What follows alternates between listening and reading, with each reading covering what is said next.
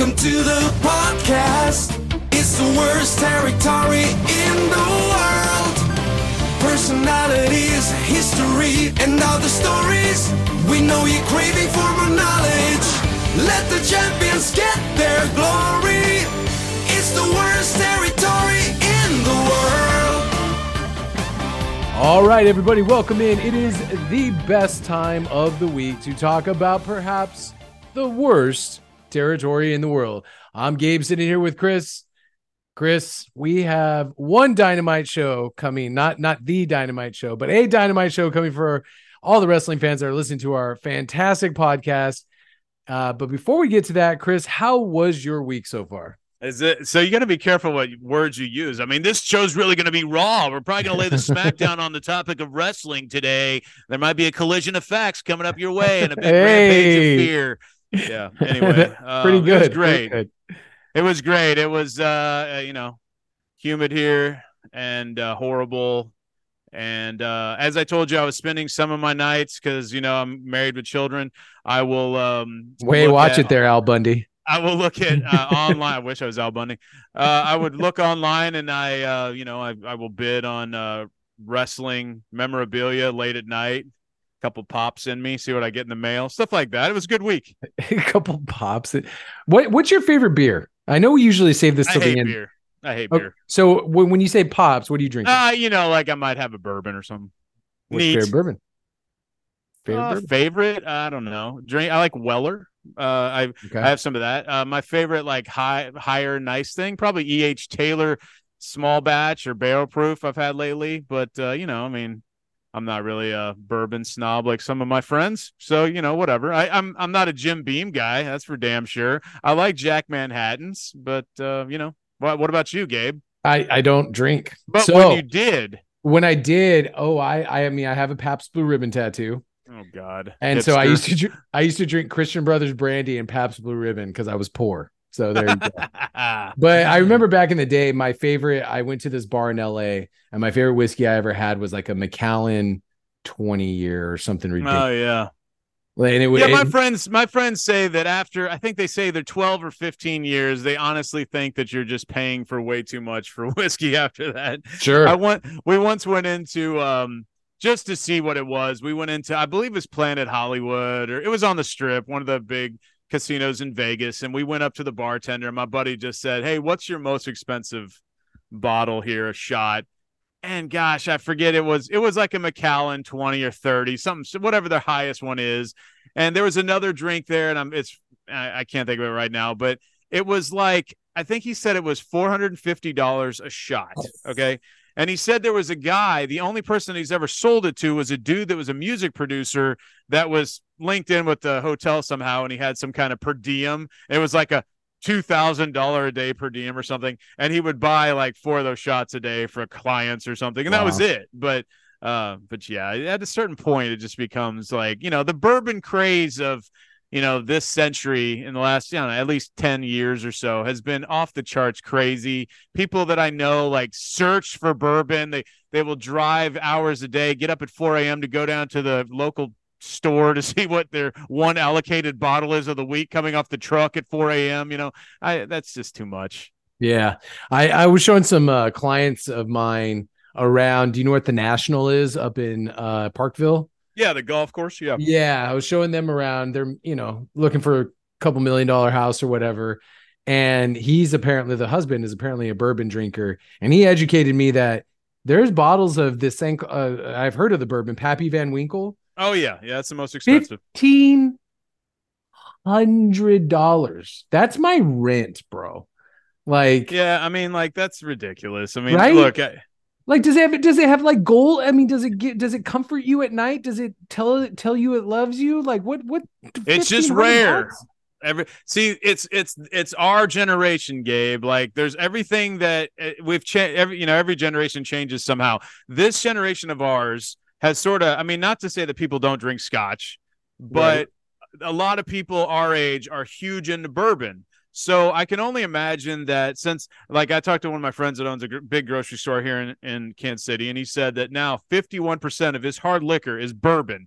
And that's because, like, all the people want it. Like, it used to be Tito's, used to be all these things sort of neck and neck. And now it's like all bourbon, and all the other stuff is sort of fallen off. And it's just now it creates supply and demand. Do they have as much made, because it obviously takes years and years for this bourbon to age. So do they have enough to meet the demand? So is that why it's so rare?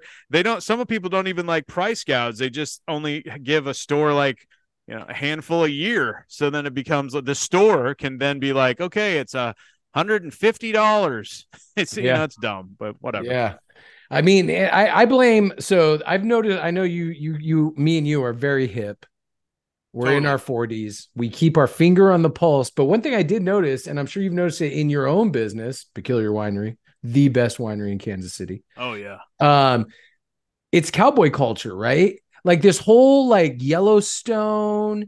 Like I went to this show of a country artist I really like named Charlie Crockett. And I swear to God, it was like a fashion show. There were girls like strutting around, and they're all kind of look like Beth from Yellowstone, like just like big hats. And like, it's like this, like, it was like a fashion show. It was so bizarre to me. And it's like, it was almost like the punk scene in the early 90s where it was like, you had to have the jacket and you had to have the pants and all this stuff. And I was like, and so now everyone drinks bourbon and they all want to live in Montana and they all want to like wear like Stevie Nicks clothing and just like, live off the land, man.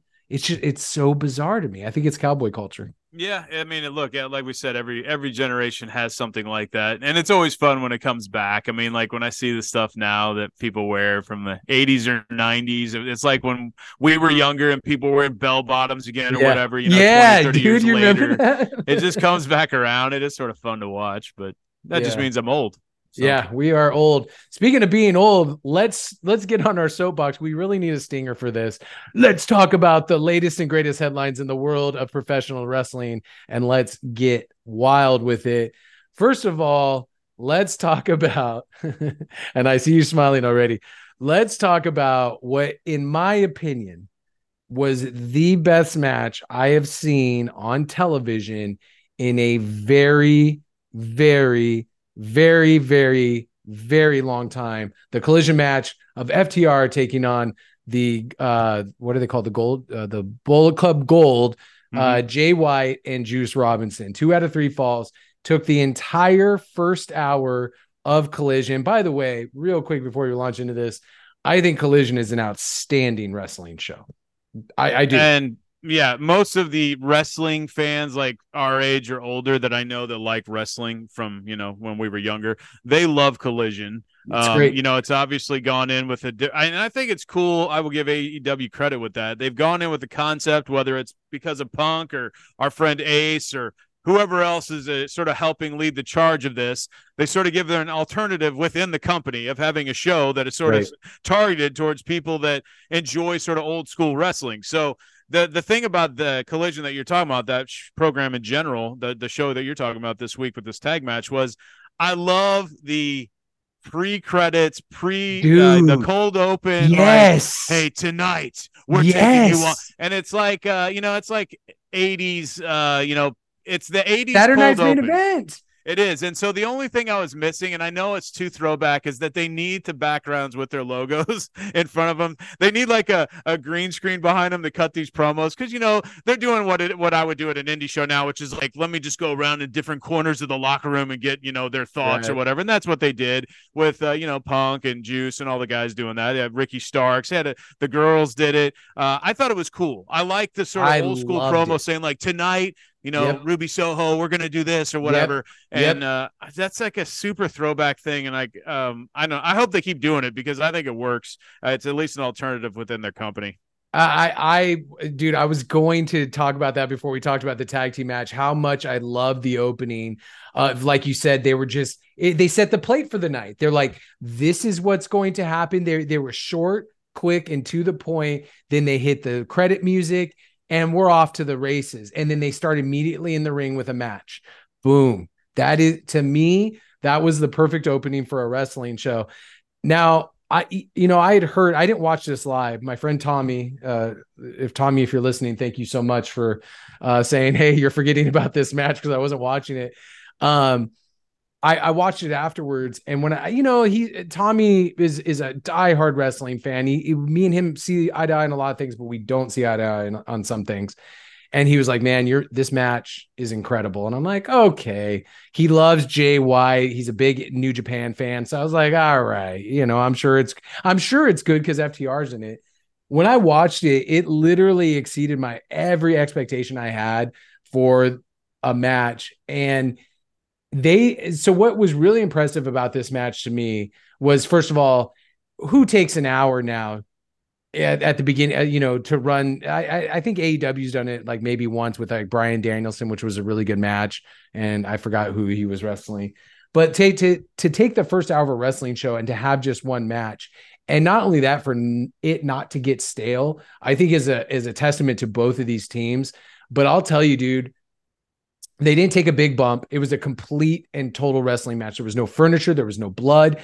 It was better than the Briscoe matches because it really told a story. Juice Robinson, the whole match was him bumping. Whole match was him bumping and selling. And it reminded me he was a chicken shit heel. He was a chicken shit heel to the umpteenth degree. And there was so many little points in this match, but they did not take a big bump, Chris, for like 25 minutes into the match. It was all headlocks, psychology, and holds. It absolutely phenomenal. The first 25 minutes was just, it was so good. And the fans were into it. I don't know if this would have worked in front of another set of fans though. I don't know. Well, a couple of things, just take little nitpicky things about this, not in a bad way, but Juice Robinson, like his look in general is just super unique. Like the way he wears his beard and just the way his hair grows in on him, he looks like the bottom half of his face looks like Michael J. Fox in Teen Wolf as the wolf. He looks like the wolf. He does. Right. And so he looks different and he looks interesting and he's got those crazy eyes. Right. Nothing against Jay White, but of the two, Juice is way more entertaining as far as like just looking at the guy. And FTR, stuff that you notice in the match, FTR will do something evil if done to them first. So like, and I sort of 100%. That is a throwback WWF 1980s thing where everybody used to talk about like, well, Hulk Hogan would rake the eyes, like no babyface does that. But that was only because they raked his eyes first. And so at home, and the psychology, I always like that psychology because I think we all would do that, is I'm not going to kick you in the nuts first, but if you kick me in the nuts first, I am like, it game on, and that is what I saw FTR doing this. And look, it's proving that you can have matches and people will still care about them. The problem is they're putting it on a show on a Saturday night, and are the ratings going to reflect that a lot of people would rather see this than their flagship show because it's on a more of a night that people would watch television? I don't know, but I think for those that are old school wrestling fans, for now, enjoy it. Yeah, and then the matches after that, we'll get to that in just a second. Nothing really to like, that match stole the show. That match stole the year for me. I cannot speak highly enough of it. But what I learned from that match, or what I noticed from that match, and it's something Ace Steel taught a group of wrestlers when he was at the NWL and he was running a training seminar. And of course I was watching it, and Ace is incredible. And I picked up so much from that training seminar, just being not even a worker, but it was like the little things that they did during that match. It was again, not taking the big bumps until later on, really building towards the finishes, the constant movement, which is something Ace was preaching a lot in his seminar, is like, don't just lay there like a dead fish when someone has a side headlock on you. Always look like you're trying to find a way out. Stick your hands in, like always, just this constant movement. But Juice was, I love Jay White. I think he's a really talented professional wrestler, but I think they should not break up that tag team for a very long time. I think they are the perfect heel tag team, but again, it's also who they were working with. And I cannot, and I think Dave Meltzer gave it 5 stars or something, and the fact that match, that like, it's so weird now. We were talking about before we went on the air, and maybe we'll get into the whole Dave Meltzer thing about him defending his ratings. But like, why do you have a 5-star rating system when you're constantly going over? But with that being said, if you are going to go over, that match deserved it. But I'd have to say, Chris, because his boys weren't in there, if it was the Bucks versus FTR, that's 7 stars all the way, baby. Yeah, no. Well, you have to always say inside the Tokyo Dome. That's the joke. That's right. No, but at Kurikan Hall. the thing that cracks me up about Dave Meltzer in general is two ways of looking at it. Number one, he's one guy giving reviews, so obviously he's going to review it. There's no such thing as unbiased journalism ever in the history of the world. Nope. So he's going to give it his slant on what he likes or doesn't like, and I understand that. As I've told you before, I think it's annoying that he doesn't care about any kind of segments that build up any kind of character, any kind of match, as far as like a non-spot match. If it's just some kind of a theatrical segment that actually works, like a rock and sock connection thing, like this is your life type thing, that's like negative 50 stars for Dave, and some people, I'm not saying to do that all the time, but you're building towards something. But he hates those. He'd rather have just a match where people do a bunch of like incredible, like out of the blue spots. And he admitted in this interview that he had recently with that Chris Van Vliet, with that he said basically like if it surprises him, if it's something out of the blue, if it's something you weren't expecting, he's going to give it higher, which I think is not always the best way of judging something. To me, it's like sometimes in wrestling, I think we've learned a long time ago that sometimes what should happen, everyone thinks is going to happen, should happen. We got on the Russo, everything's a swerve bro type philosophy for a long time. But I just think that, so part of me is like, he's just one dude, whatever. But the issue is that he is looked at as the godfather of ratings because he's the dude that's been doing it for 40, 50 years. And so, of course, he knows that he wields a pretty mighty sword with whatever he writes. So he's obviously been pretty anti-WWE since he began. I don't know if that's because he hates them because they didn't give him a job or they didn't pay him or he wasn't on the payroll or whatever. But it's pretty obvious that he doesn't like their stuff at all, and he likes Japan stuff. It doesn't really matter, like he's got a weird outlook, which is fine, but he's sort of the mainstream guy with a weird outlook. So, I hate that he wields so much power. But yes, this match should blow away probably almost any Kenny Omega match that he's ever rated higher than it. But like, he's never going to admit that because FTR are CM Punk's boys and blah, blah, blah. So, and he'd get heat for doing that. So he gave it what he had to. Yeah. But I highly recommend everybody, if you guys, have an hour of your time, find it, watch this match. This match was such a great throwback to any good tag team wrestling, because tag team wrestling, I think, is one of the most effective forms of wrestling when it's done correctly. And this was perfection. Of course, I can nitpick. I didn't necessarily like the calling the doctor over when they spilled to the outside. I thought that was a weird break. Mm-hmm. There was some things in it that, of course, being nitpicky, I was like, oh, well, I would have done that differently or whatever. But all in all, the match was absolutely perfect. And hats off to the Collision team, who are putting on really solid wrestling shows every week. And don't forget, stay tuned, everybody. We do have an exciting interview with Bull Schmitt coming up here in the middle of our program today. Former Metro Pro champion Bull Schmitt, who spent several times in Japan. I think he's Trevor Murdoch's legitimate best friend in life. And he is a guy that started training in Oklahoma, went to Harley Race's school. We're talking, it had to been 90 or late 90s, early 2000s, and just became he became like a mainstay for a while at Metro Pro, and he was great. And I loved talking to Bull Schmitt. Guy was always a positive, smile on his face guy, and I mean, huge dude, like 6'6". He talked about his prime. He was like 6'6", 340 at one point. Big dude, but so we'll talk with him coming up. But I mean, if you were ever privileged to be around Bull Schmitt when he was at Metro Pro in Kansas City from 2010 to 2012, 13, something like that, he was always a crowd pleaser for sure.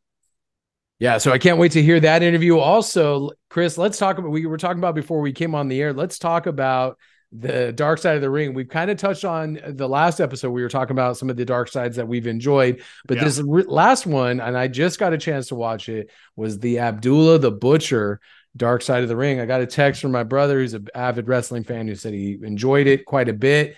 Really? I didn't. I got to tell I you, thought like it might have been the worst one, maybe. it was up there. It was up there for me because I agree. Like you had told me your review of it, and me and you don't see eye to eye on everything. I mean, we probably see eye to eye less on certain things than others. But I was like, dude, that was not good. I mean, it was all for me. It was all over the map. It was like, okay, here's good old Larry Shreve as a child. Okay, and then he decides to go to wrestling, and then here comes Hannibal. There's blood, and then back to like his legacy in Japan, and it was all over the map. It was all over the map for me. Like I there was nothing new or revelatory about it for me.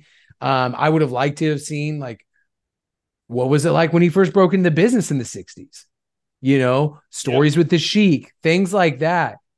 I would have been much more fascinated by that if he what he experienced as portraying a Saudi or an Arab or whatever in the 60s. But instead they're like, okay, he liked blood. And he blades this. I mean, they focused on the blood thing a lot, and Which get that was a big deal. I mean, sure, he was known as the bloody guy. Yeah, sure, I totally understand that, but but because we know that, let's get to know what else, like who he's like. We know the Sheik Ed Farhat trained him. We'll talk about the Sheik training. Why did he decide to do the blood gimmick? All this other kind of stuff, but it just seemed like, I don't know. It was chaos to me. It was chaos.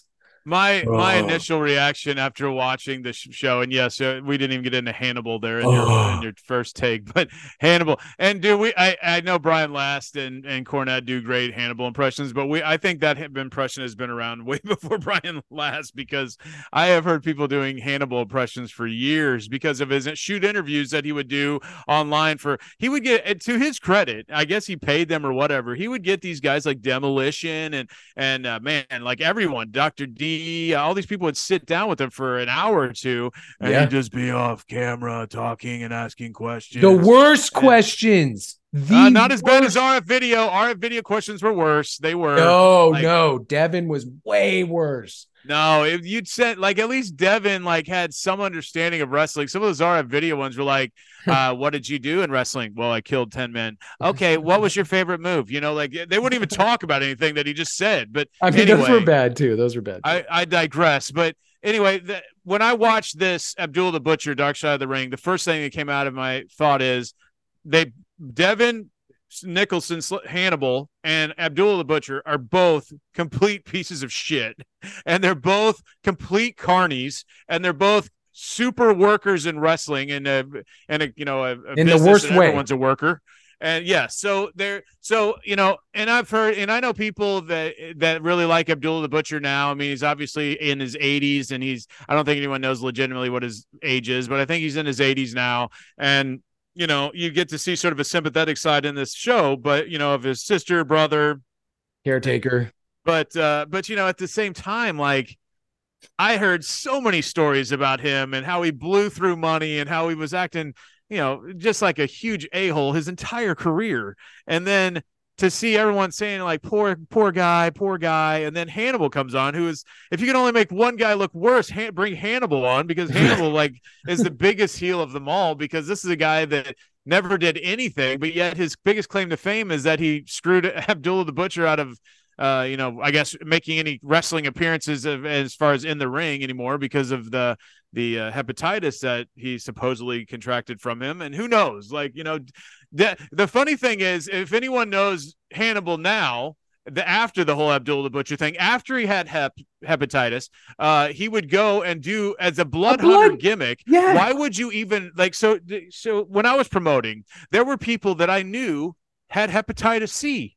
So, like, I mean, at a certain point, Bob Orton Jr. had it. At a certain point, X-Pac had it. And then you got Hannibal. So it's like, why would anyone in their right mind get in the ring with these people just for your own safety? I mean, even if you're a mark for the dude and you want to have a match with one of these people. And so he had not only did he get back in the ring, but he got back in the ring as the blood hunter and cut everyone, including himself, open and bloody, and we saw the pictures and graphic stuff of what he did to the referee. But I mean, that was just part of it. They scratched the surface on some of the crap this guy's done. I mean, the Serena De La Renta, why she's basically out of wrestling now because she couldn't stand him so much. Then he got a new girl that was like his girlfriend girlfriend, I guess. And I forgot I think it was sexual assault, allegedly. I don't remember exactly what it was, but I just remember what at the end of it, he got busted. And in Canada, some court said you're basically, house arrest, have to go live with your parents now because you're such a piece of garbage. So, there was really no baby face coming out of this. And like, I think the reason, Gabe, and maybe, I try to think like, cause I've produced a bunch of documentaries too. And it's like,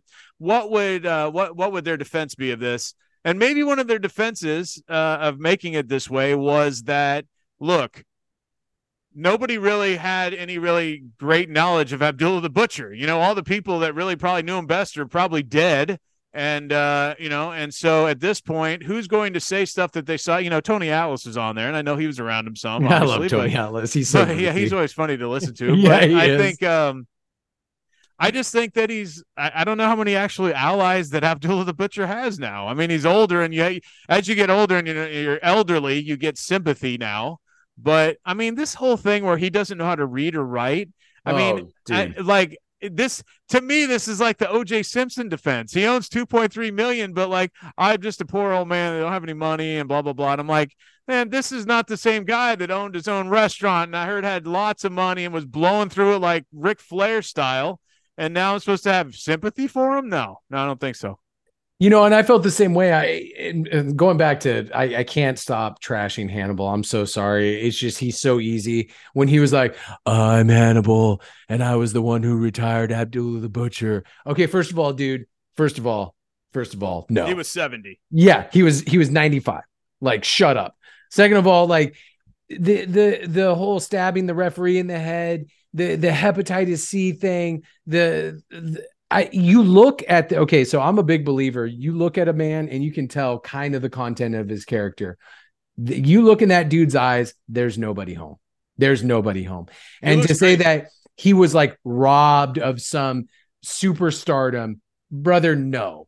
Like, you were going to be in developmental for a hair, and then you were going to get dropped, dude. So don't act like your wrestling career was stolen from you. Like, this guy is obviously not all there. And as far as the cutting thing, they showed the alleged incident that happened. Listen, Chris, as well as I do.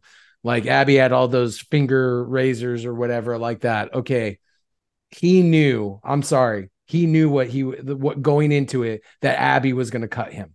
He knew it. Of course he did. He had the gimmick afterwards. I don't care what he says. Right. Like, circumstantial evidence really just shows that he's full of crap. And I have no idea, like, if Abdullah would have actually went to the court and said all these things, like, and, it doesn't take reading or writing to go to a court and say, like, hey, no, this is not true. He knew everything that was happening, blah, blah, blah. I have no idea if I gave it to him. I didn't even know I had it. Whatever he was going to say, I'm sure he could have defended himself because he's a huge worker. So he would have gone there and done that, but he didn't even go. So I'm like, I guess that shows guilt. But at the same time, that one video image of him like sort of spiking Devin in the head, you're like, I guess that could have been it, but it could have been the other 50 billion other times you did it. So I don't think most of these states don't even require a blood work for wrestlers anymore if they don't have a commission. So how many people that proving that would have been really hard, I would have thought. I don't know if there's any way to somehow DNA test the hepatitis strain and say, oh yeah, it did come from Abdullah. It's the same exact one. I know that they said the unique strain of it was the same, but I don't know if you can really pinpoint that it came from Abdullah either way.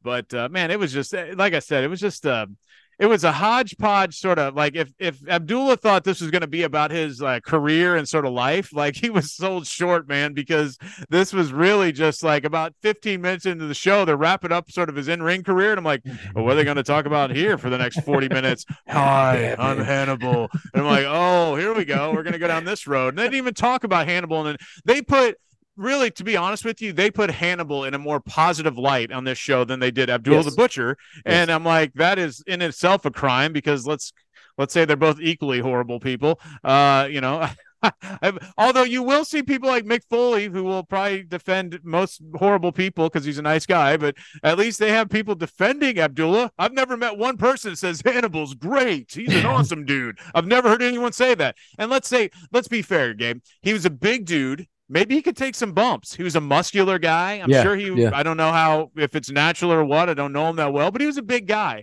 So he probably would have gotten a legit look. He was. But I think we all know after seeing him and talking and hear him talk and hearing how he interacts with people and how he defends himself, he would have been thrown out for mental reasons more than physical reasons at some point. So yeah, it was just I like Dark Side of the Ring, and I like watching them and talking about them with you and like my friends, and I hope the show doesn't go away, whether Vice goes out of business or whatever happens. But because I like these things talked about, because it brings up stuff that like we said, there's been a lot of topics that have been interesting, and this is what's fun about documentaries is there's like going to be a slant, there's going to be a take, there's going to be ways that you can just bury it or whatever, but at least it's out there and you're watching it and talking about it. So no, regardless of what I say about this, I really do enjoy the series a lot. Yeah, I do too. I just think it was definitely a misstep, and the whole like the irony, and they did, thank God they pointed it out that like and then that audio clip of Lance Storm just burying Hannibal. Oh yeah, and Lance Storm is again one of those nice guys that really doesn't bury a lot of people. No, but the irony of him being like, oh, I'm going to sue this guy and I've got hepatitis C, but I cured it. So now I'm going to go blade everybody and bleed. I'm like, that shows mental illness to me. That it's completely a lack of awareness. It's a lack of common sense. It's just like, wait a minute, dude. Like, and Abdullah the Butcher was my trainer or took me under his wing. It's just, I don't know. It was, I don't know. I didn't enjoy it. Hey, Gabe, if you were a wrestler and and you probably have a different mindset, of course, overall, but if you were a wrestler and let's say you didn't know Devin from anything, but you knew he had hepatitis C at one point, but then he got it cured because he took some miracle drugs. And I've heard that happens now that you can't cure it. Would you want to wrestle him? No.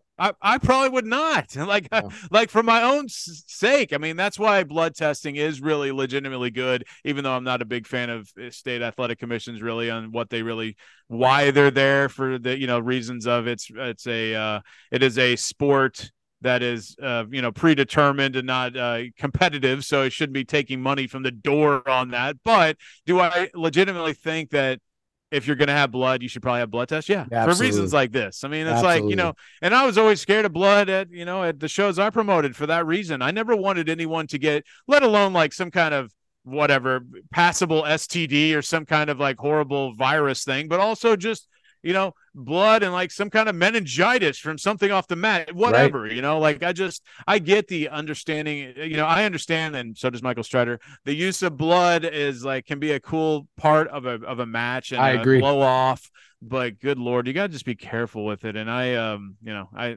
this show was an interesting show. I forget what the next one's going to be about, but Abdullah the Butcher should one more time he screwed. If you really wanted to act like so many people screwed him in his life, well, he got one more screwing on this show because he looked like he was the one that looked like more of a jerk than Hannibal. So too bad for him. But I know that Herb Simmons have brought him in. I know a lot of people sort of like they like Abdullah and maybe they have a personal relationship with him. I do not, so I cannot. I've met him. I've never, I don't know him that well, but I don't know. He comes across to me as like this whole sort of faking that he doesn't know anything all of a sudden. And they even had to sort of bury him a little bit. Like the two things that popped me were when Mick Foley was like, well, I mean, I'm not trying to be funny, but he knew how to read a menu and he knew how to write his name. And then Hugo Savinovich maybe had the best line when he was like, he did all this with a second grade education. Well, I guess we should find that teacher, give him a gold star, Medal of Honor for everything that he's accomplished after that.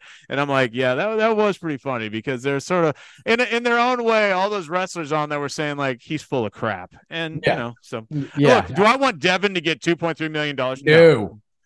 No. So I have no baby face in this. They're all horrible. Yeah. I don't think there's a better way we could wrap up that segment than just the simple phrase, they're all horrible.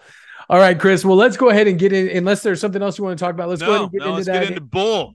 Let's get into Bull Schmitt. You said he was a Metro Pro champion, and anything else you want to add to this before we throw to that interview? So when I started Metro Pro in 2010 and I started, I talked to Bull about this too, is like, I was still, I guess, coming from the land of WWE, I'm looking for like big guys, like I wanted guys that for the heavyweight championship, I wanted dudes like Trevor Murdoch and Derek Stone and, Michael Strider. And then Trevor introduced me to Bull Schmitt, who was another guy that I had never met before Metro Pro. But he started coming in with, he was from Coffeyville, Kansas, and very close with Trevor, like I said. And then I looked into his background. He was a Harley guy, which most of those guys in that era of Harley training were, just very great. Close. So, yeah, they were great. They were close together, but they're also, if you're going to get someone at that. In the early days of the Harley Race Academy that he had in Missouri, these guys that came out of there, like the Matt Murphys, the Trevors, they were all really good. So, these guys, I was looking for these guys to come in and make an impact. And so what ended up happening is, Bull Schmitt came in and he was an awesome dude from the beginning, ended up being a champion for me. But I don't want to give it all away, but let's get into the interview. All right. So let's get into the interview with Bull Schmitt, and we'll see you on the other side right here on the worst territory in the world. It's the worst territory. I'm joined now by an old friend of mine, a former Metro Pro champion here in Kansas City, and joining the Worst Territory in the World podcast is my friend Bull Schmitt, real name Wayne Johnson, not Dwayne, but Wayne Johnson. Bull, I haven't talked to you in a long time, but you're always one of my favorite guys that I had no idea who you were when you came up to Metro Pro the first time, but you ended up being a great guy there for quite a while. I have to honestly say, Chris, that Metro Pro was the funnest time of my whole career, when it was just something that I could just, you let me come in and just kind of do my thing and just have fun, whatever you needed done got done. But in the end, it was just about having a good time. And I have some of my fondest memories of the business working for you at Metro. Yeah, it's funny. When we first started Metro Pro in 2010 and you came in shortly after we started. You, of course, being longtime friends with Trevor Murdoch, who helped start the thing as well. But when you came in, you were part of that first group of guys here, sort of in that next wave of Kansas City where you all are bigger dudes. In today's world where all the guys are pretty small, I had Trevor Murdoch, Derek Stone, Michael Strider, and Bull Schmitt. They were four big dudes that, at the time, like nowadays, you guys would be giants on the indie scene. And then it was great. We were legit heavies in a time where, it was kind of it was like a transition. You saw it. You saw it years before it really went down, but the big men were kind of, I guess, getting phased out, kind of like the NBA centers. NFL running backs. Yeah. They just kind of made their way out because they were, they were big men back in the day were a dime a dozen. You could barely find one. And now it's like when you get one, you took care of it. And now they're just hiring every guy that's 7 foot in the business now that just can't work.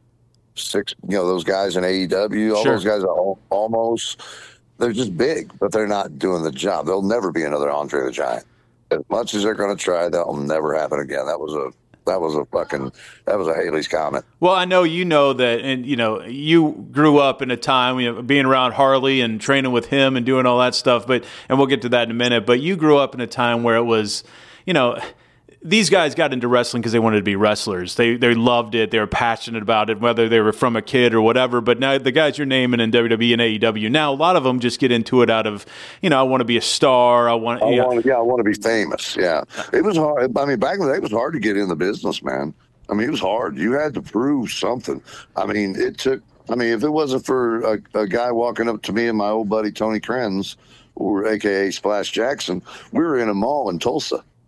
Just walked up to us. I was about 340 pounds, man. I was a big, juicy guy. Wow. And he just walked up to me out of the blue, and Tony was like, "Hey, man, you guys are some big old boys. You ever thought about pro wrestling?" And, man, we had a Blockbuster. Tony and I ran a Blockbuster, and that's all we played was pro wrestling. We got complaints to the office because all we watched was pro wrestling. That's funny. And it was. And then when it came down, we're like, nah, whatever, dude. And so I moved from Tulsa back here to Coffeyville. And didn't even think about it. And then he called me like 2 weeks later and was like, "Hey, man, this is legit. This is Oklahoma Pro Wrestling out of Tulsa, Oklahoma with Pete McGuire and Rob Biggins." And I was like, really? He's like, yeah, man, I saw the spot. So we went out there. They were just starting. And so I took my first bumps on a mattress on a concrete floor. Wow. In Tulsa, there on Admiral. It was just an old building. But eventually we made it to River Lanes, which is the backside of a bowling alley. And we ended up putting 500 seats, 500 in the building every night. How often did you run?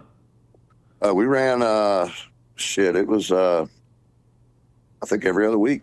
Wow. And we were packing them in. And in fact, the fire marshal got involved, and we had benches in there, and we had to take them all down. But we were packed, dude. I mean, we're end to end packed. It was really. I mean, my first year in the business, I started 4 months in with OPW, and I clicked. I got it. You know, I figured it out. I listened to the guys, but I'd also been a wrestling fan. I watched Central States Wrestling at 11 o'clock every night, Saturday night. Every Saturday, Mid-South Sunday morning, TBS, 505 was NWA, WCW. Who are the ones that you looked up to in, let's say, Central States? I mean, the reason why we started this podcast at first was just to talk about why, you know, Central States always gets buried by some about what it is, and sort of more of a developmental territory back in the day to those, if you saw the bigger picture in the whole United States. But when you're watching that, of course, they're your biggest heroes in the world you see every week. Who did you look up to when you were and a secondary question to that is, I can't believe you're 340, you're running a blockbuster, but you had never really thought about doing this until you're approached. No, exactly.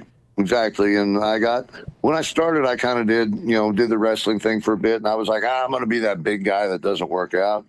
And then I noticed all these chicks weren't paying attention to me, but they were paying attention to the other dudes. Big motivator. So I was like, bing, bang, boom. I'm not going to lie to anybody. I got on the gas for 6 months, but I trained every day, and my first show ever in WLW was when I was with OPW, and I was still pretty heavy.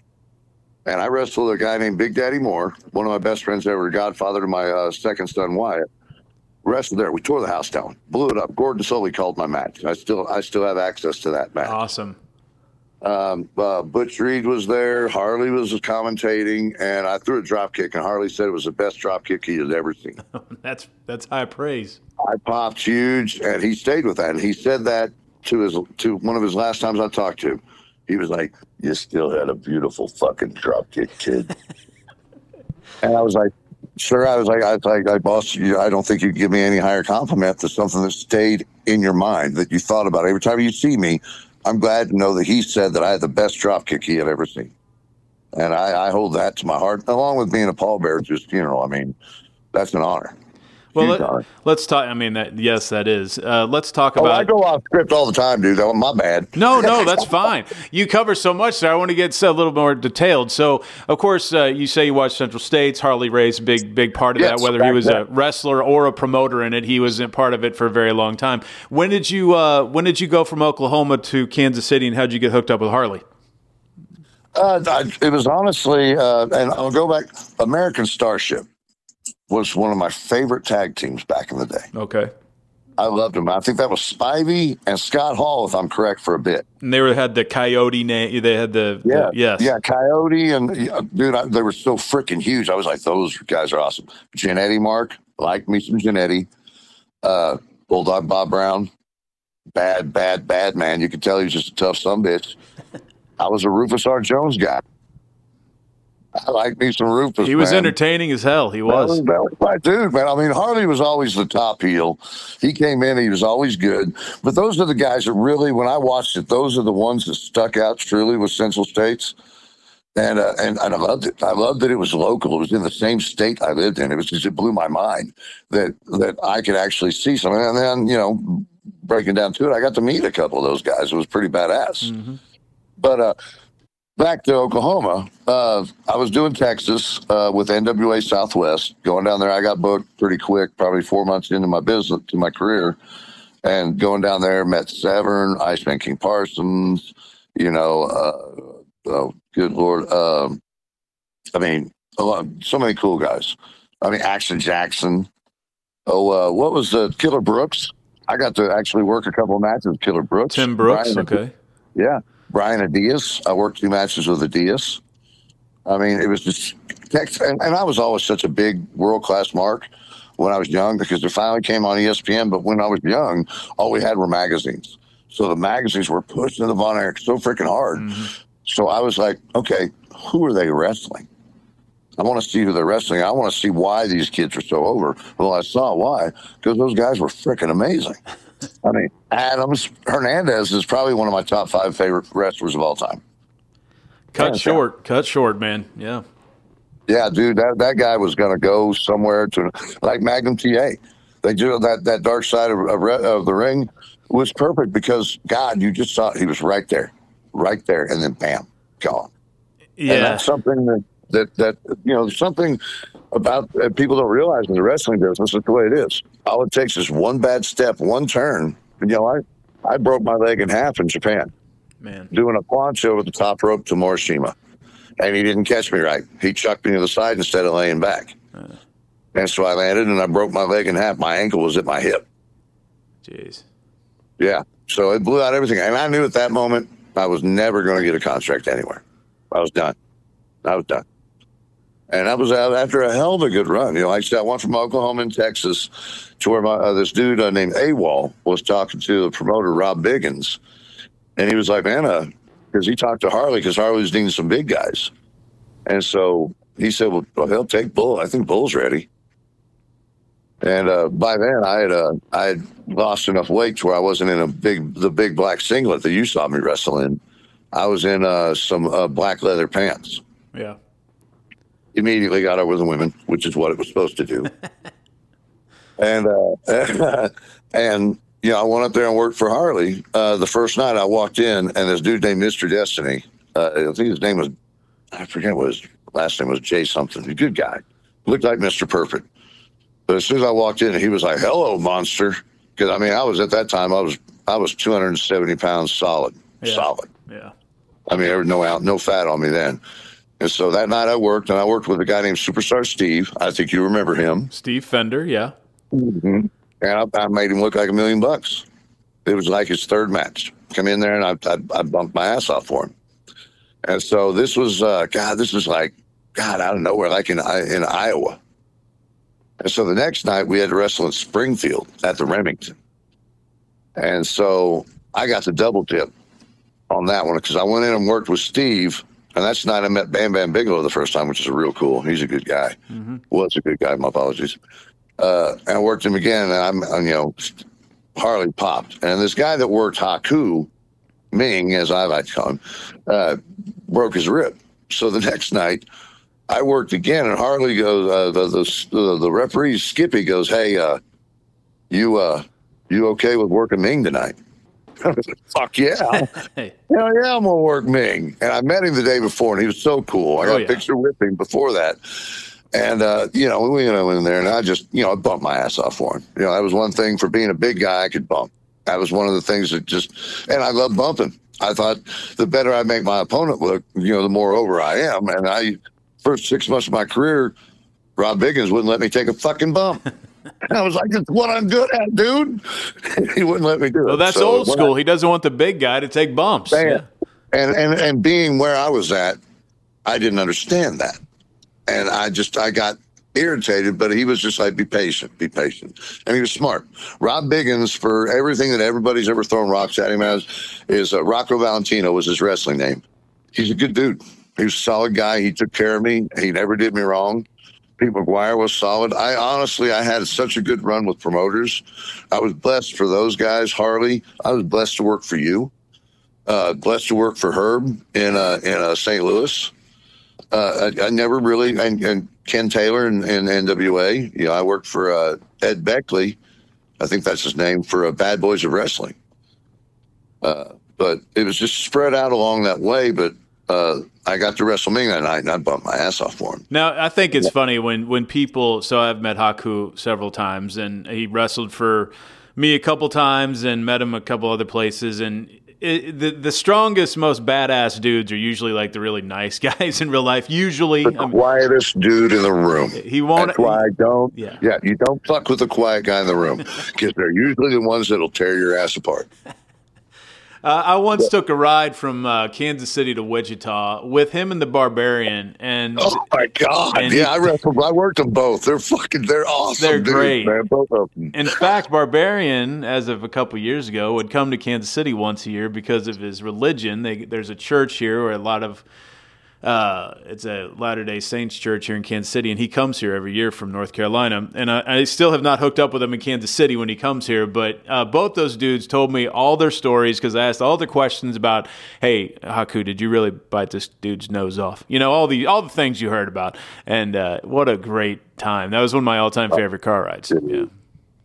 The cool part after that match is Ming went and talked to Harley, and I saw Harley and Ming talking after the match. I took a picture with Ming after the match with my chest because it was just red because he fucking lit me up. Oh yeah, and I loved it. It was it's on my wall to this day. Both pictures with Ming is on my wall in my house.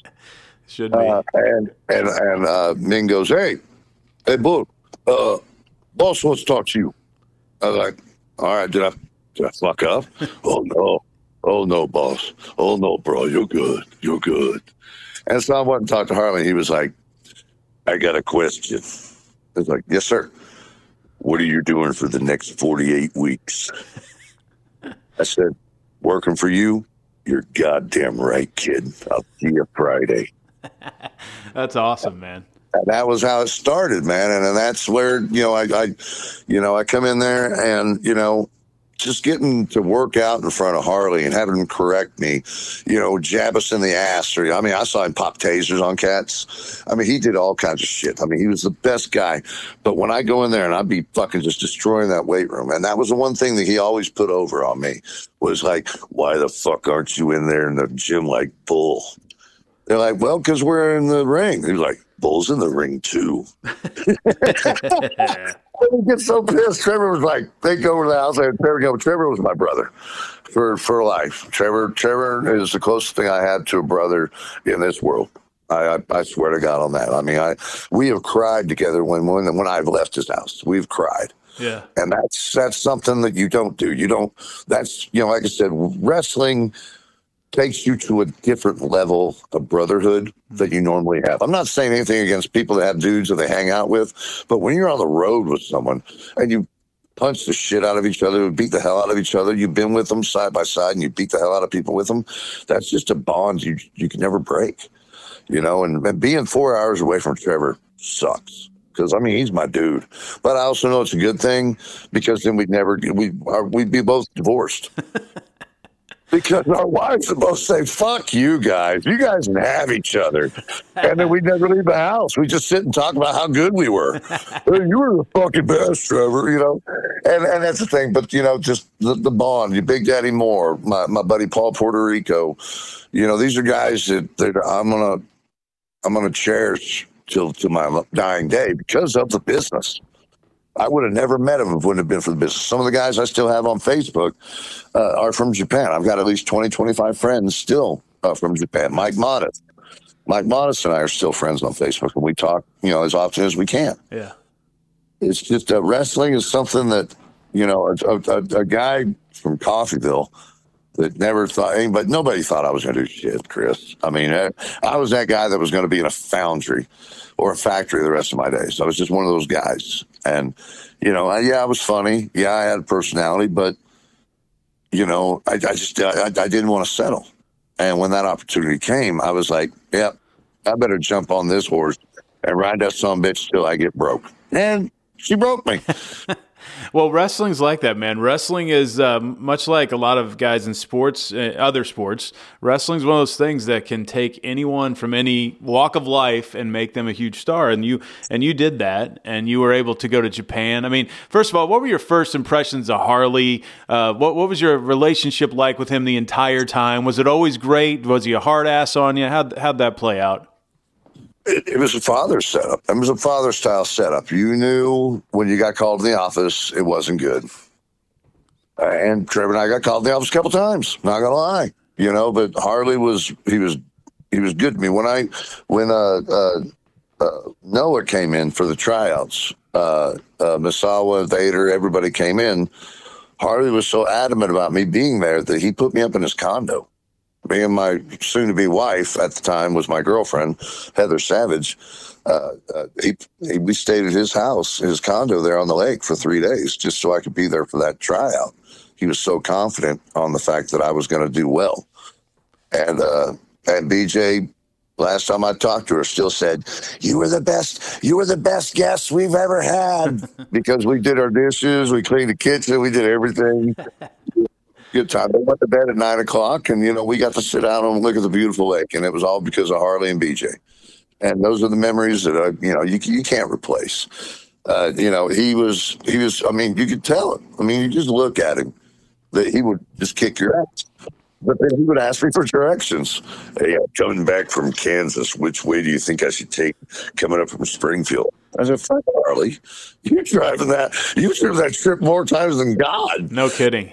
I said, well, as you coming through Buffalo, hang a right. Don't go all the way up to Sedalia. Hang a right. And I said, you save your 30 minutes.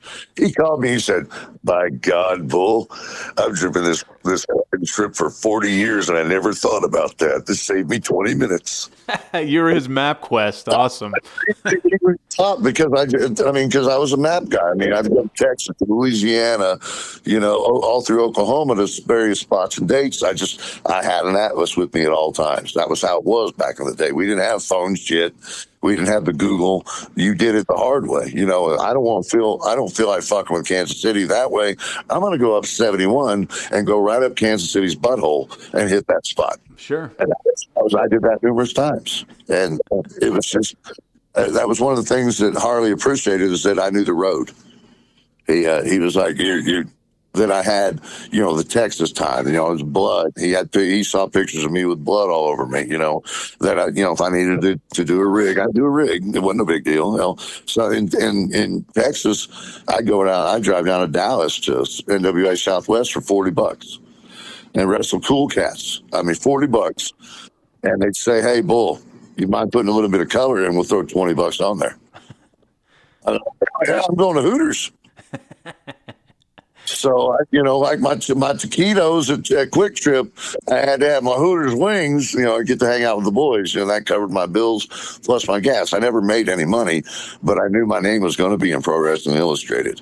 In that little thing, hey, blah, blah, blah, North Richland Hills, yep. Texas, blah, blah, blah, NWA Southwest Bull Schmitt. I said, that's all you got to do is get your name out there, because my name was going to get attention. I knew the Bull Schmitt was going to make you say, nice name. How did that come about? I don't know if I ever asked you, did you give that to yourself? Did Harley come up with that? How did that name come? I mean, it's obviously Bull Schmitt is a great play of words, but how did that come around? Actually, when I was 19, 20 years old, I was living in Tulsa, and I shaved my head, and I didn't have any facial hair. So everybody said I looked like Bull Shannon from Night Court.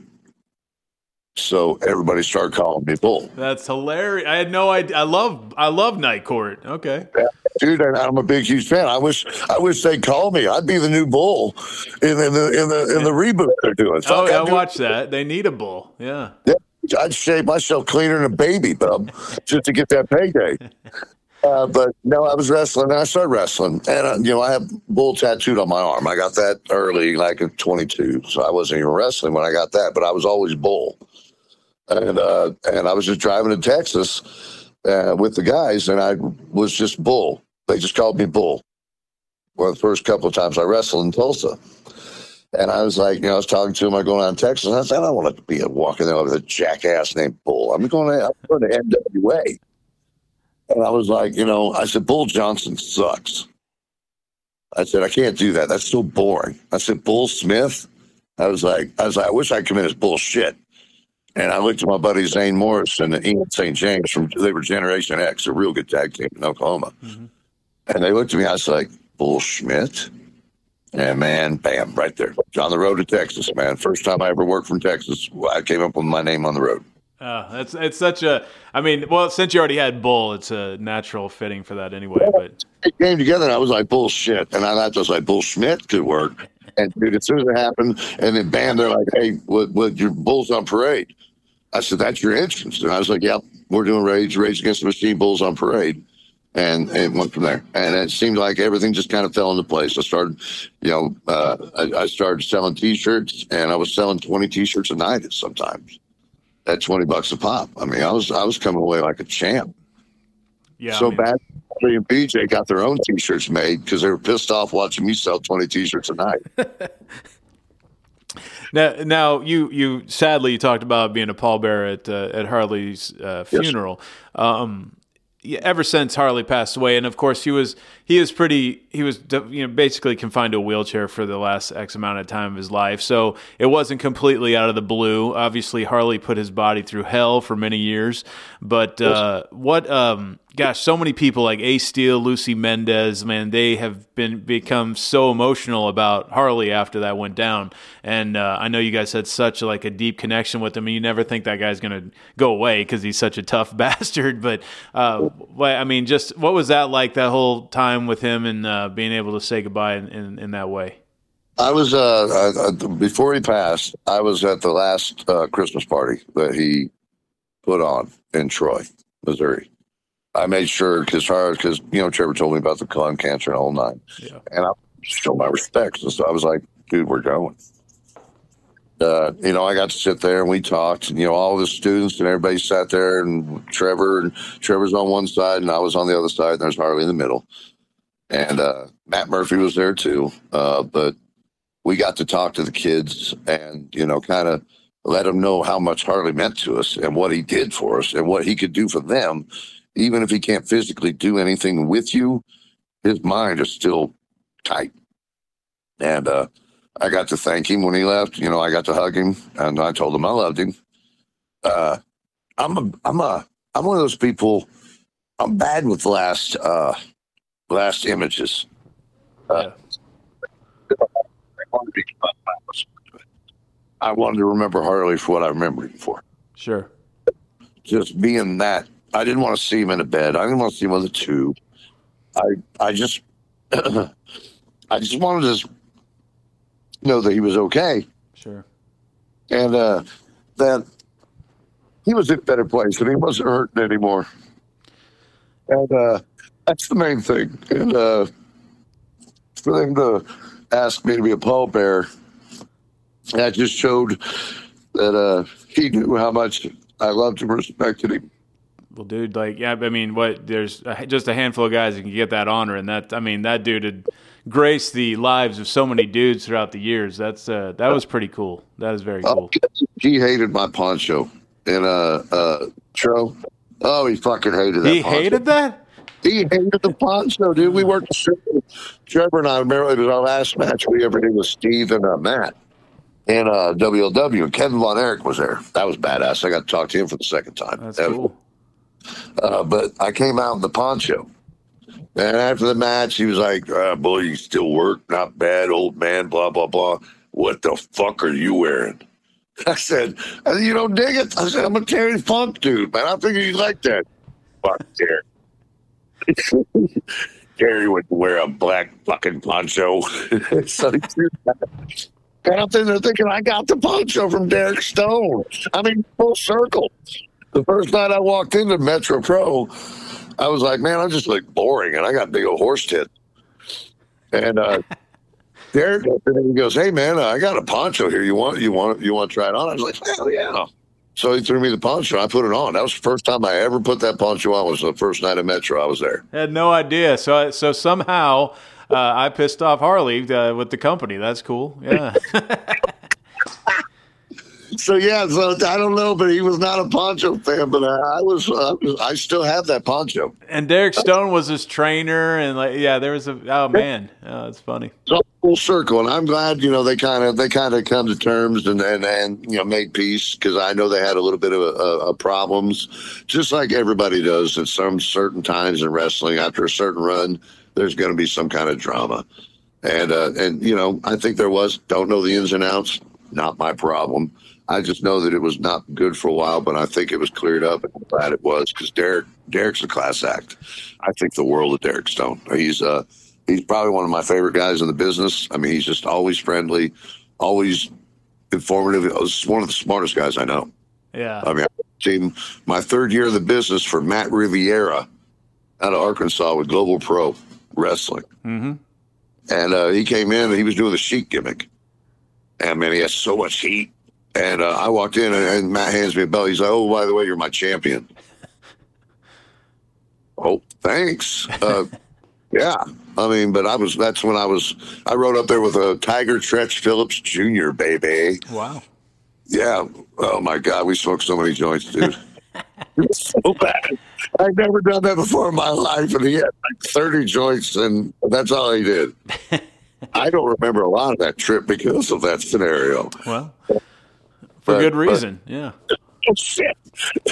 But Derek was such a good dude, man. We had such a good match. A lot of heat, minimal bumps. A lot of the crowd was in it, and it was all him. He called every minute of the match. When I was going to college at Missouri, he was doing shows of the Sheik around, and I would see him at an occasional indie show, and he really did great with that gimmick, and he was known for that gimmick for many years.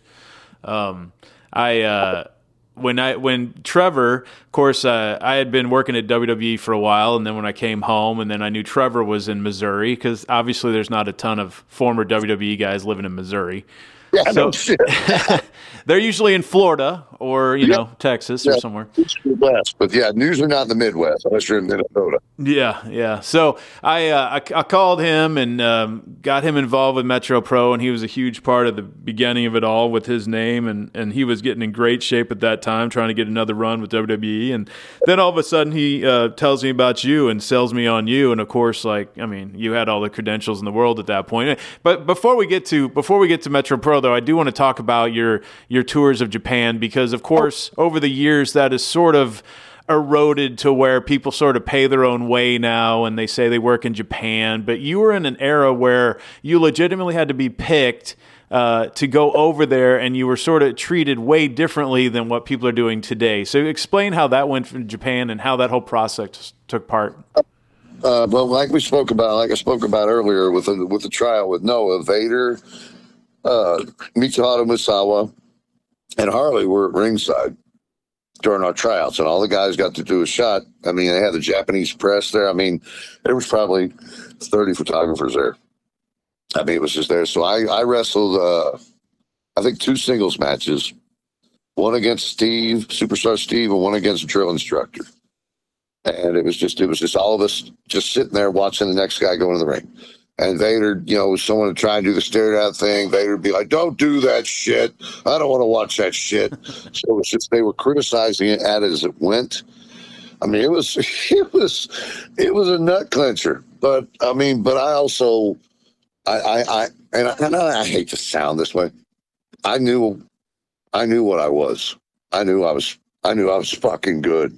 I was 6'5", 270, could throw a drop kick. 6'8" in the mouth, leapfrogs, everything. When it comes to, because I played basketball, so I could take a step. So the vertical wasn't a big deal for me.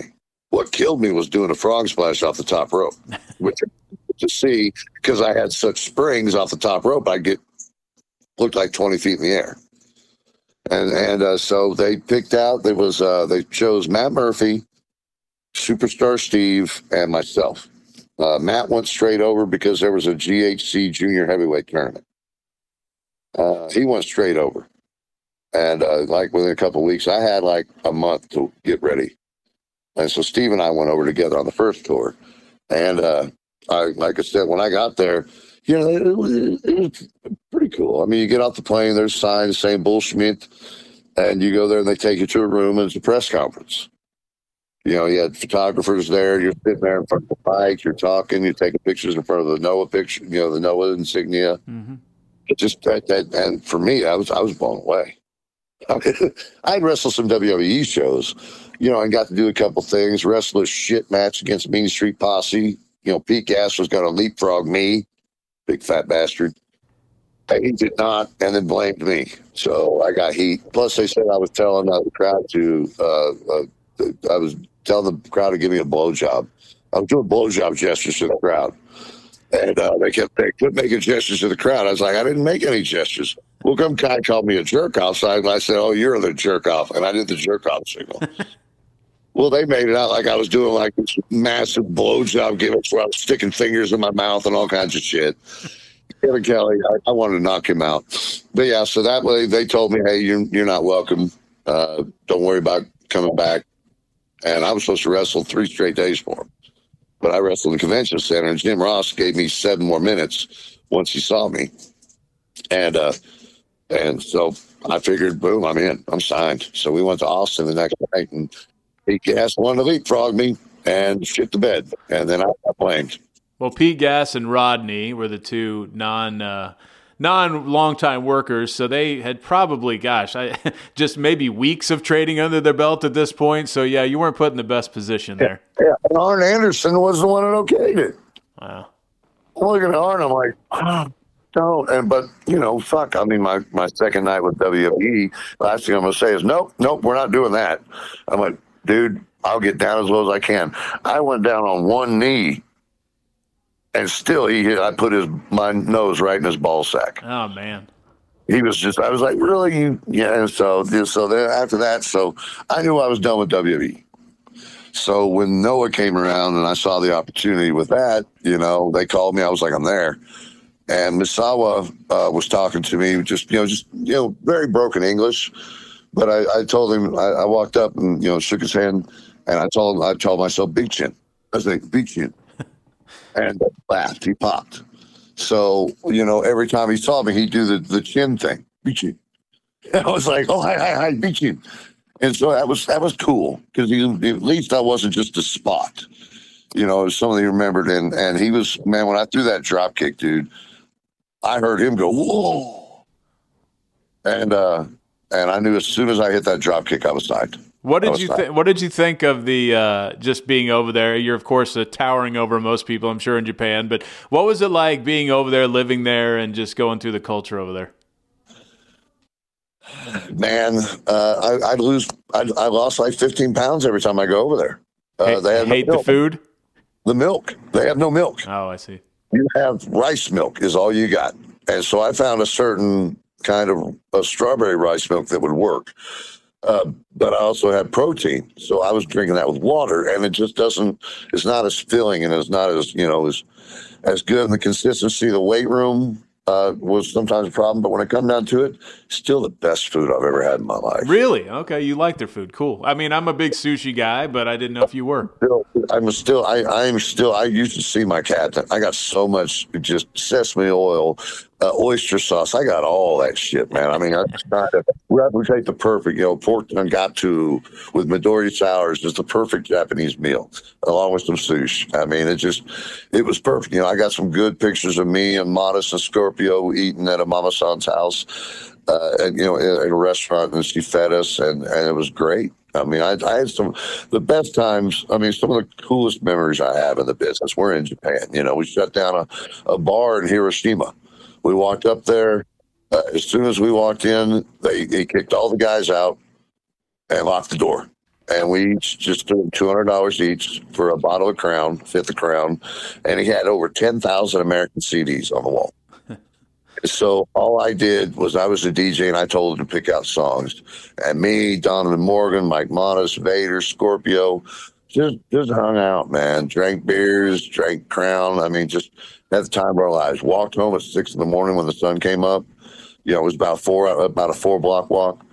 And it was really cool times, man. It was just something I could look back and say, I'm glad it happened.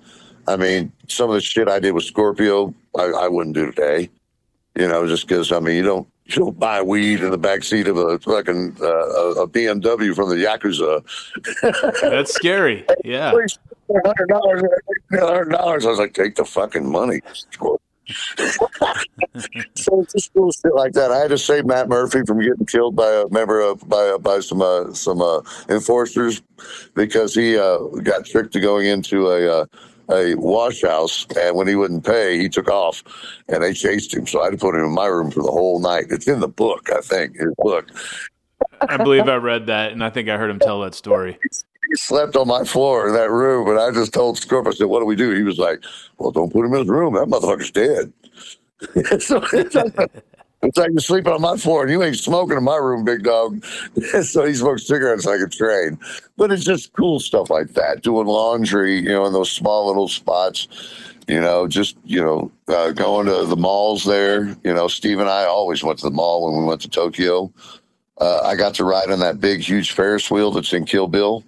Okay, yeah. I was on that, I mean, and honestly, wrestling some of those guys. I mean, getting to wrestle Misawa, Akiyama, Motofuji, Takao Omori is one of my favorite wrestlers of all time, and I got to wrestle him so much. Him and Takayama were no fear. And because no other big tag team, they had Rikio and Morishima were the only ones that could pair up against Omori and Takayama until Bison Smith and I showed up. And then, I think they messed up not pushing us like the Road Warriors because we were huge. Two big dudes like that over there. Yeah, that sounds like a perfect thing. Sure, they never pushed. They got us. We got some wins, but they never pushed us. And I think they shit the bed. I think the biggest mistake they made was not letting Trevor and I go to Japan together. Because Trevor and I were one hell of a tag team. When I was in my day and Trevor was young, man, we got to wrestle some shows for Dusty Rhodes in Oklahoma. He brought us in with Harley. And he had this young tag team that him and Barry Windham had trained. And Barry was right there watching. And we went in and, man, we made those dudes look like they were the Four Horsemen. We made them look like $1 million. And they were like, Barry was like, hey, man, you guys want to hang out and have a couple of beers tonight? Do we? Yeah, I think we do. So I got to sit and have beers. Me and Trevor got to sit and have beers with Dusty Rhodes, Barry Windham, and Glacier. Wow. And sat there, and Dusty was just, oh, God, he's so much shorter than I thought he was. I thought he was huge. I walked up behind him, and he turned around. I was like, hey, baby, how you doing? It's like, holy shit, it's Dusty. So, I shook his hand, thanked him for the opportunity, and just listened to him talk to Barry the whole time. Barry's like, hey, he's like, Barry, shut the fuck up, baby. Let me tell you the story. You don't tell it like the dream does, baby. And he's just going to town and tell it. And I was looking at Trevor. I was like, I really would rather do this than have sex any night. This is the best night of my fucking life. It's so funny because, first of all, you're a big guy, and we're about the same height, me and you. So when I went to WWE and I went into the locker room just as a kid when I was 19 or whatever, I was shocked that everyone wasn't bigger than me, like taller, But I think so. Yes, Dusty was. I met Dusty a couple of times, and yeah, he's so larger than life on TV that you think he's going to be a huge guy, and he's a big guy, but not. He's husky, but he was 5'10". I was just like, man, watching TV, you just looked like you were the biggest dude in the ring. The only one that was bigger than him was Andre. But his personality was bigger. And the other thing is that you mentioned is that you, I don't know. It's the saying that it's better than sex. I totally understand what you're saying because there's so many moments in wrestling, like just my career, your career. I can totally relate to where when you meet some of these dudes. First time I met Terry Funk. First time I met just even that era of like Shawn Michaels and Undertaker and those guys that Stone Cold, The Rock. When I was working up there, it was like. Even if this all ends today, and you're sitting there telling me your stories in Japan and everything you got to do, and you're like, I didn't think I was going to amount to anything from Coffeyville, Kansas, and look at all the cool stuff you got to do, man. Yeah, that's my claim to fame. That's just no one gave me the chance to do something like that, but I also, I wasn't willing to settle, and that's why I tell every kid that I talk to around here with the Boys and Girls Club. We did a bunch of Hometown Heroes shows. I grabbed a bunch of your talent to bring them down to do the Hometown Heroes shows. Yeah. They were such a good thing in these kids, and I let them know just because you're from a small town doesn't mean you can't do big things. You just have to have an idea and an opportunity, and when you find one of those, take advantage of it. And I cherish every opportunity I ever got with the business. In hindsight, for a lot of years, I'm going to be honest, Chris. I was bitter that I didn't get the big contract, that I didn't get to be totally. But that makes sense. I mean, the worst thing, I always say the worst thing about promoting wrestling on my level was the guys that put their life on hold because they want that big contract, they want that big job, and there's so few of them. And so part of me is always like, man, I hate sort of teasing these guys, because it's going to be it's sort of a lottery ticket to go ahead and get a job at the highest level for more than 6 months, And Right. But you're right. I mean, I can understand why you feel that way, man, because if you don't get the big payoff in wrestling, which is really hard to get, but I mean, that's just normal, man. Like, my knees are bad, my shoulders, I have dislocated my shoulders 9 times. It's just random shit just over the years. But I also, like I said, for a while I was bitter.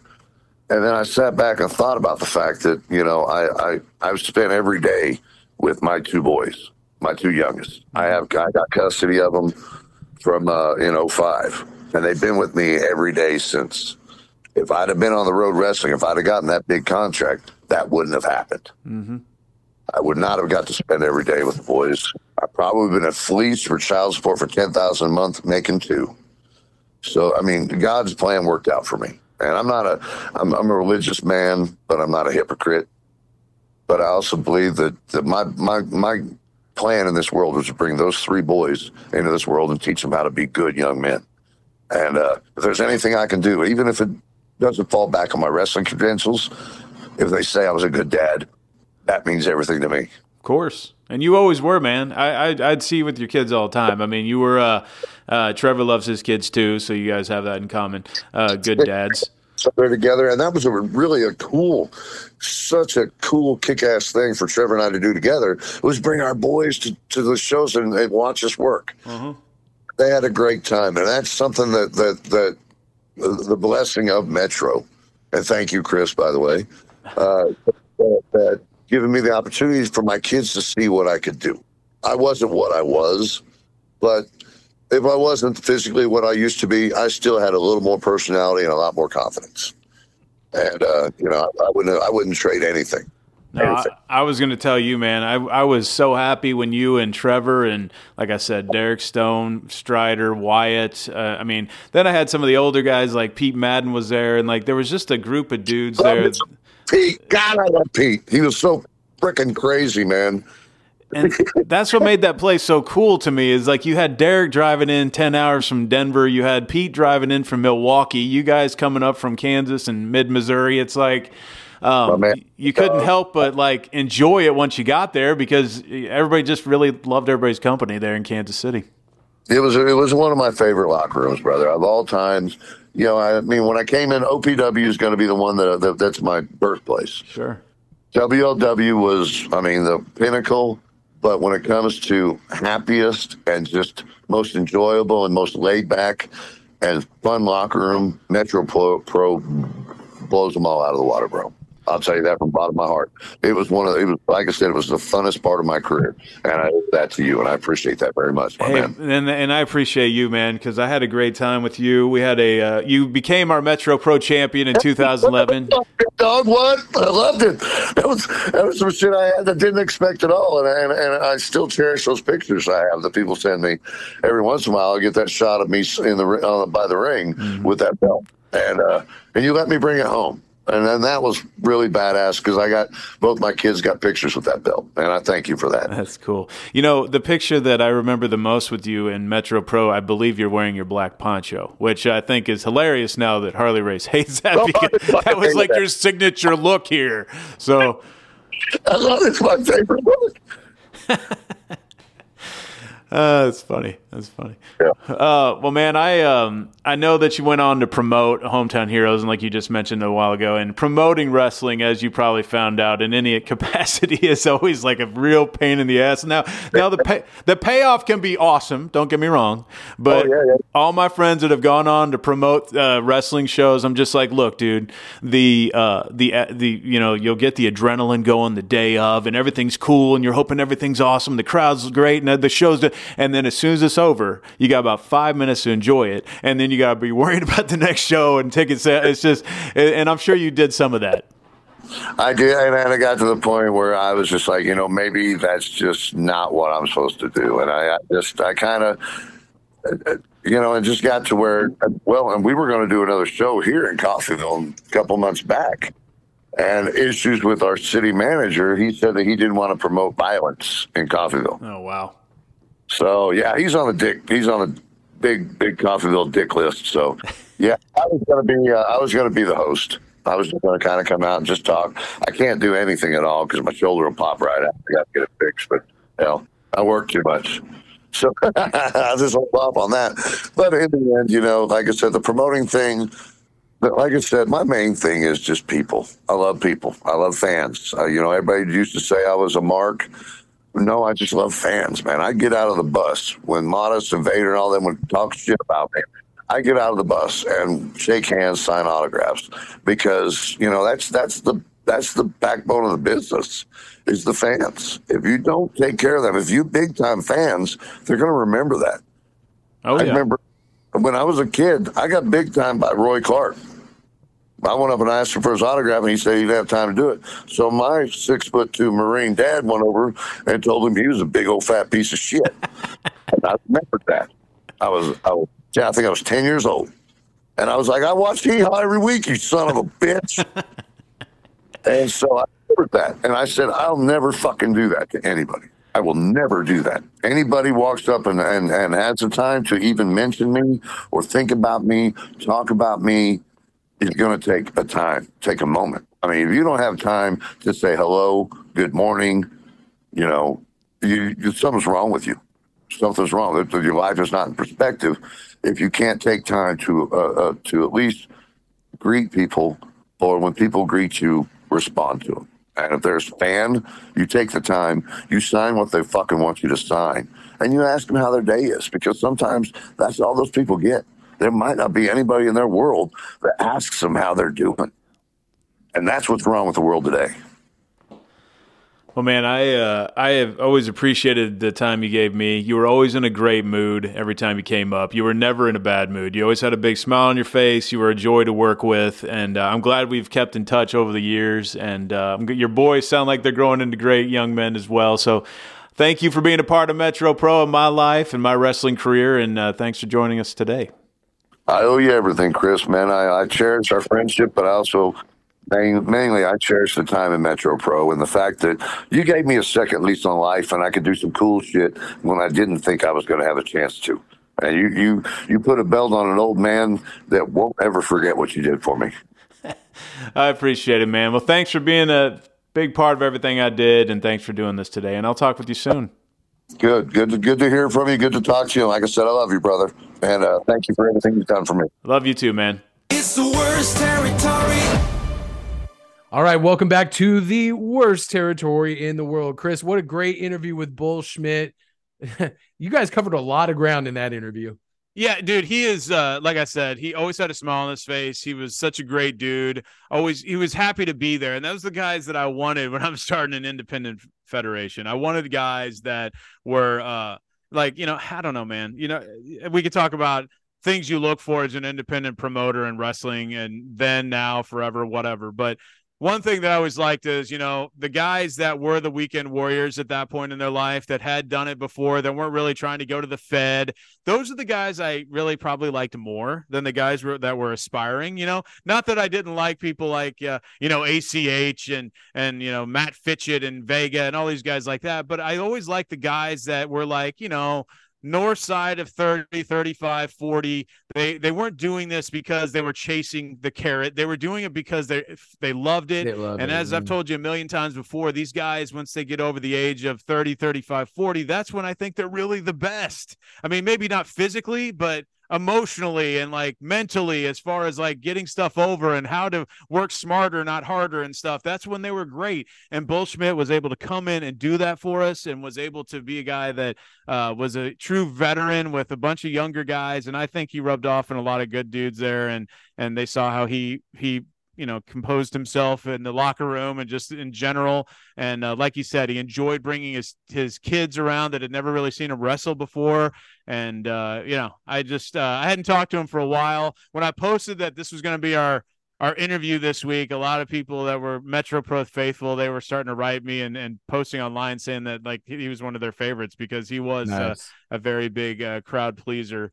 And it was funny to hear that Harley Race hated that poncho that he wore that he got from Derek Stone because he said he said it looked like shit. So anyway, there you go. I was happy to see Bull, and hopefully I get some more of those guys from that era, like Trevor Murdoch and other people that came from, we've had Matt Murphy on, but Steve Fender, Superstar Steve, he's another guy that's been around for a long time. I want to chat with him. A lot of guys that came from Harley Race's school in that era that are still around today in some capacity. So yeah, absolutely. And you were saying you were going to go to the Cauliflower Alley Club. Tell us about that. Well, that's coming up in late August. So late August I've been to Cauliflower Alley now, I think 4 or 5 times. And last year I got to see a lot of the guys there that I hadn't seen in a while, including Brian Solomon, who now has his podcast with Brian Last and them. And he is a guy that I worked with in the office at WWE. So he was in the magazine section while I was in the internet section at the time. But I got to see him, got to see Herb Simmons is there and always brings a lot of guys from like St. Louis. There's whoever a couple years ago, I think it was a couple years ago, they had it was sort of Memphis celebrations. So that was cool. It's Jimmy Hart and Lawler and like all the guy, Tommy Rich. There's a bunch of dudes there. And it's sort of this year, CM Punk is the main guy getting the big award. So I hope to see him and Ace Steel there. Have you ever gone there before? No, I have not. Why not? Any reason? Nope. I honestly just every time when I started working with you, I think it was one of those things where just every time I heard you guys were going, I just couldn't for whatever reason, Well, but I do want to go one year. I really do. Well, I wanted to start going because all the older guys from the era when I was a child are getting up there and they're getting like some of the awards and some of them are passing away. And of course, and I think the years that before I went or the ones that went before I started going would say that was the best era, when Heenan was there and, all these other guys from the 70s and 80s were getting all the awards and stuff. And it's obviously changed through the years, who's in charge, what they do. But I don't know I like going to Las Vegas anyway, a couple times a year. So I sort of I usually put one of my trips to Vegas around this so I can go and sort of see this as well as everything else that I like to do in Vegas. And that's sort of how I spend my time there. I don't go just for that, but I don't know if you are wanting to go to Vegas and it's always on like a Sunday through Wednesday. So it's not exactly peak time. It's cheaper that way. It's not on a weekend in Vegas. But I don't know. It's one of those. It is one that I've never gone to Waterloo, and I know that's taking place this weekend. But and that's even closer. But there's just more to do in Vegas, so I go to Vegas. But it's a fun thing. It sort of gets flack, and I can understand why. There's pros and cons to it, definitely. But I don't know, man. There's something about that. The Cauliflower Alley Club, more than anything, is sort of more the median age of people there are like probably in their 40s, which I sort of I'm okay with. I'm okay with it. There's not children there. Okay, it's not like you're going to a fan access at WWE and it's like everyone's like median age is 12 or whatever. And I get that. That's a cool thing for kids, and that's how we all were when we were younger. But this is more of a sort of worker centric, but also it's adults. They're all adults. Now, I would say some probably live in their basement with their mom, but I was going to say I was going to say we definitely know some wrestling fans in their 30s that act like they're 12-year-olds. So well, yeah, but they don't look like 12, so they can pass as long as I don't talk to them. They look older. So all right, Chris. Well, we're going to wrap this show up, but before we do, guess what? What? It's time for Chris Watches. That's right. We are going to watch. Let me, you can edit this or not, but I'm going to share with you my screen. I hope it's as good as that Piranha match. It is going to be even better. So this week's Chris Watches is we are going to watch the Golden Elite versus the Blackpool Combat Club, the highlights, because this drew one of the highest ratings AEW's had in a really long time. And I want to get your reaction to all the carnage you're going to see right now as the Golden Elite takes on the BCC in Blood and Guts. Guys, go look it up on All Elite Wrestling's actual wrestling channel. It's called Absolute Carnage, the Golden Elite versus BCC in Blood and Guts. And we will cue it up for you here. I got to get past this commercial here. Look at that. All right. So we're going to go in 3, 2, 1. Okay. Well, we have Moxley here, which I'm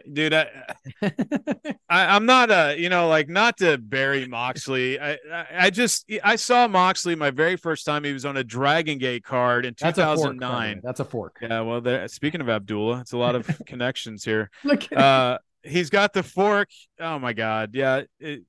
Look, Moxley is I never thought he was like a huge star in WWE. I never really saw it there. I know a lot. He's got his fans. I know. I just, it's not that I dislike the guy. I just feel like everything he does is he's terrible. High spotty. He's terrible. Like it's even high spotty for like a deathmatch guy. Like every match. His punches look like dog shit, first of all.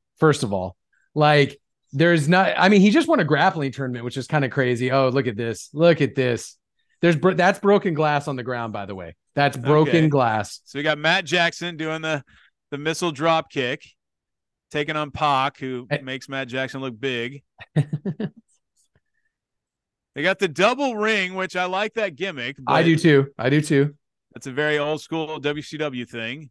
Why is Claudio involved in this? Can anybody tell me? Claudio looks like a man among boys. He does.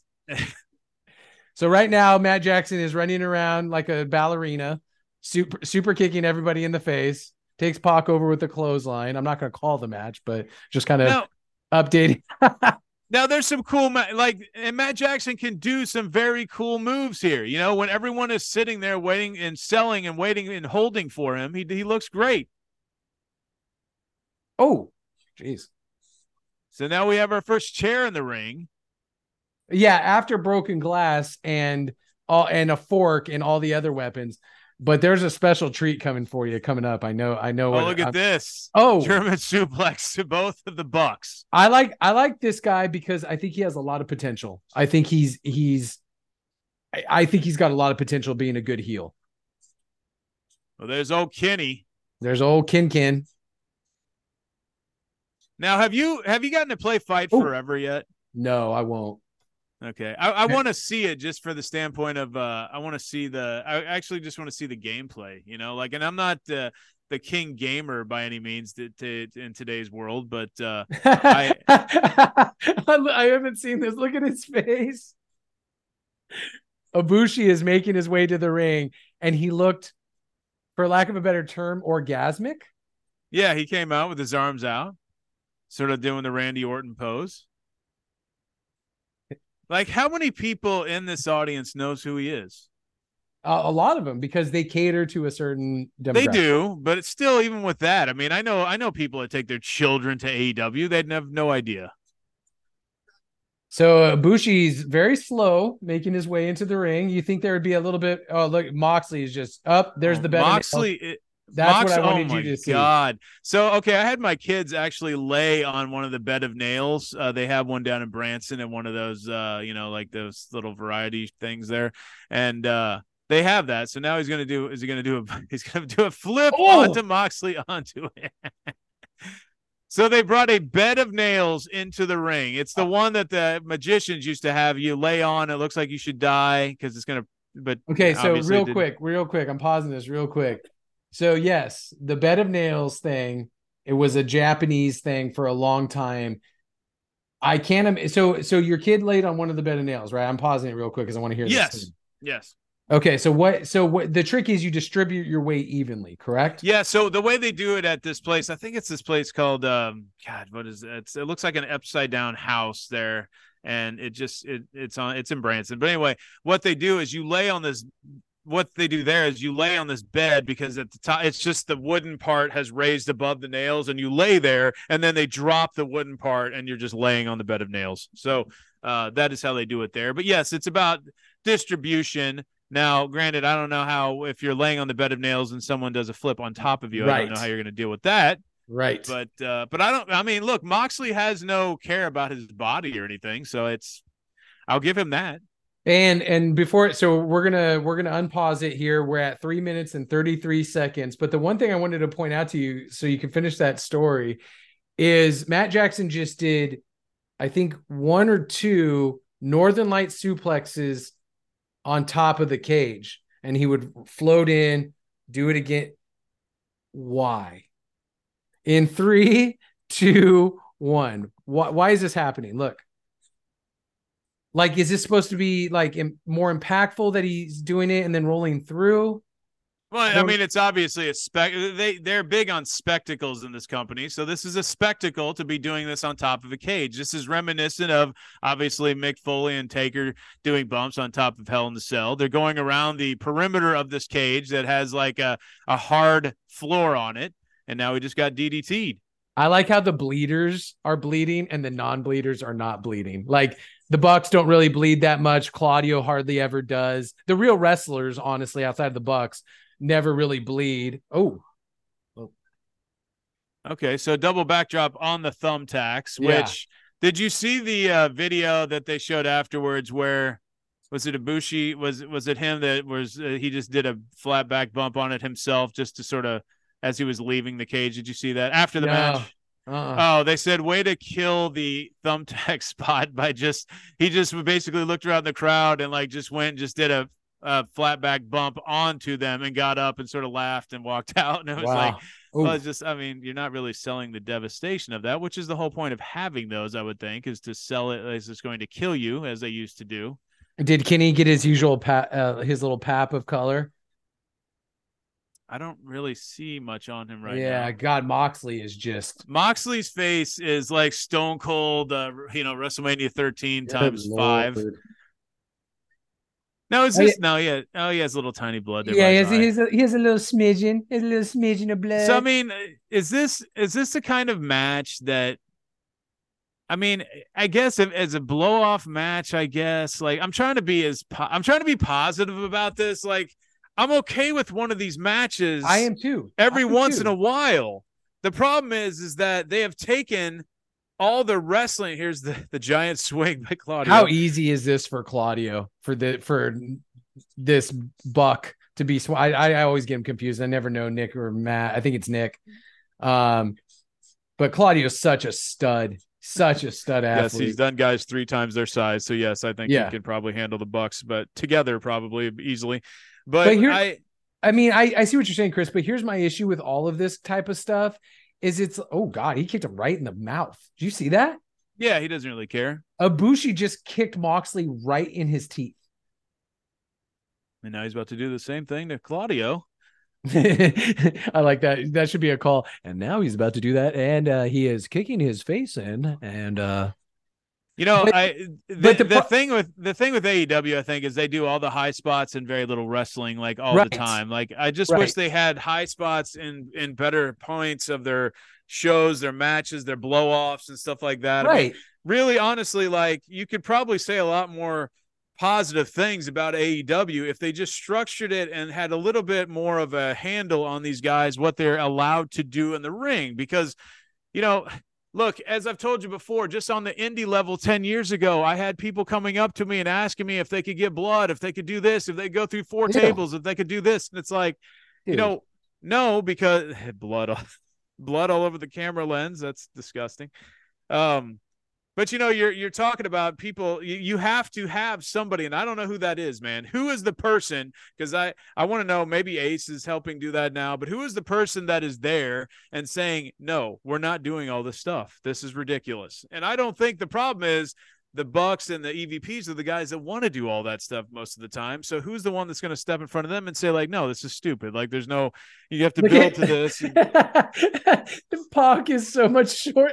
It really shows the shortness of Pac when he's around. Like, look at those 3 guys. They are towering over like Pac.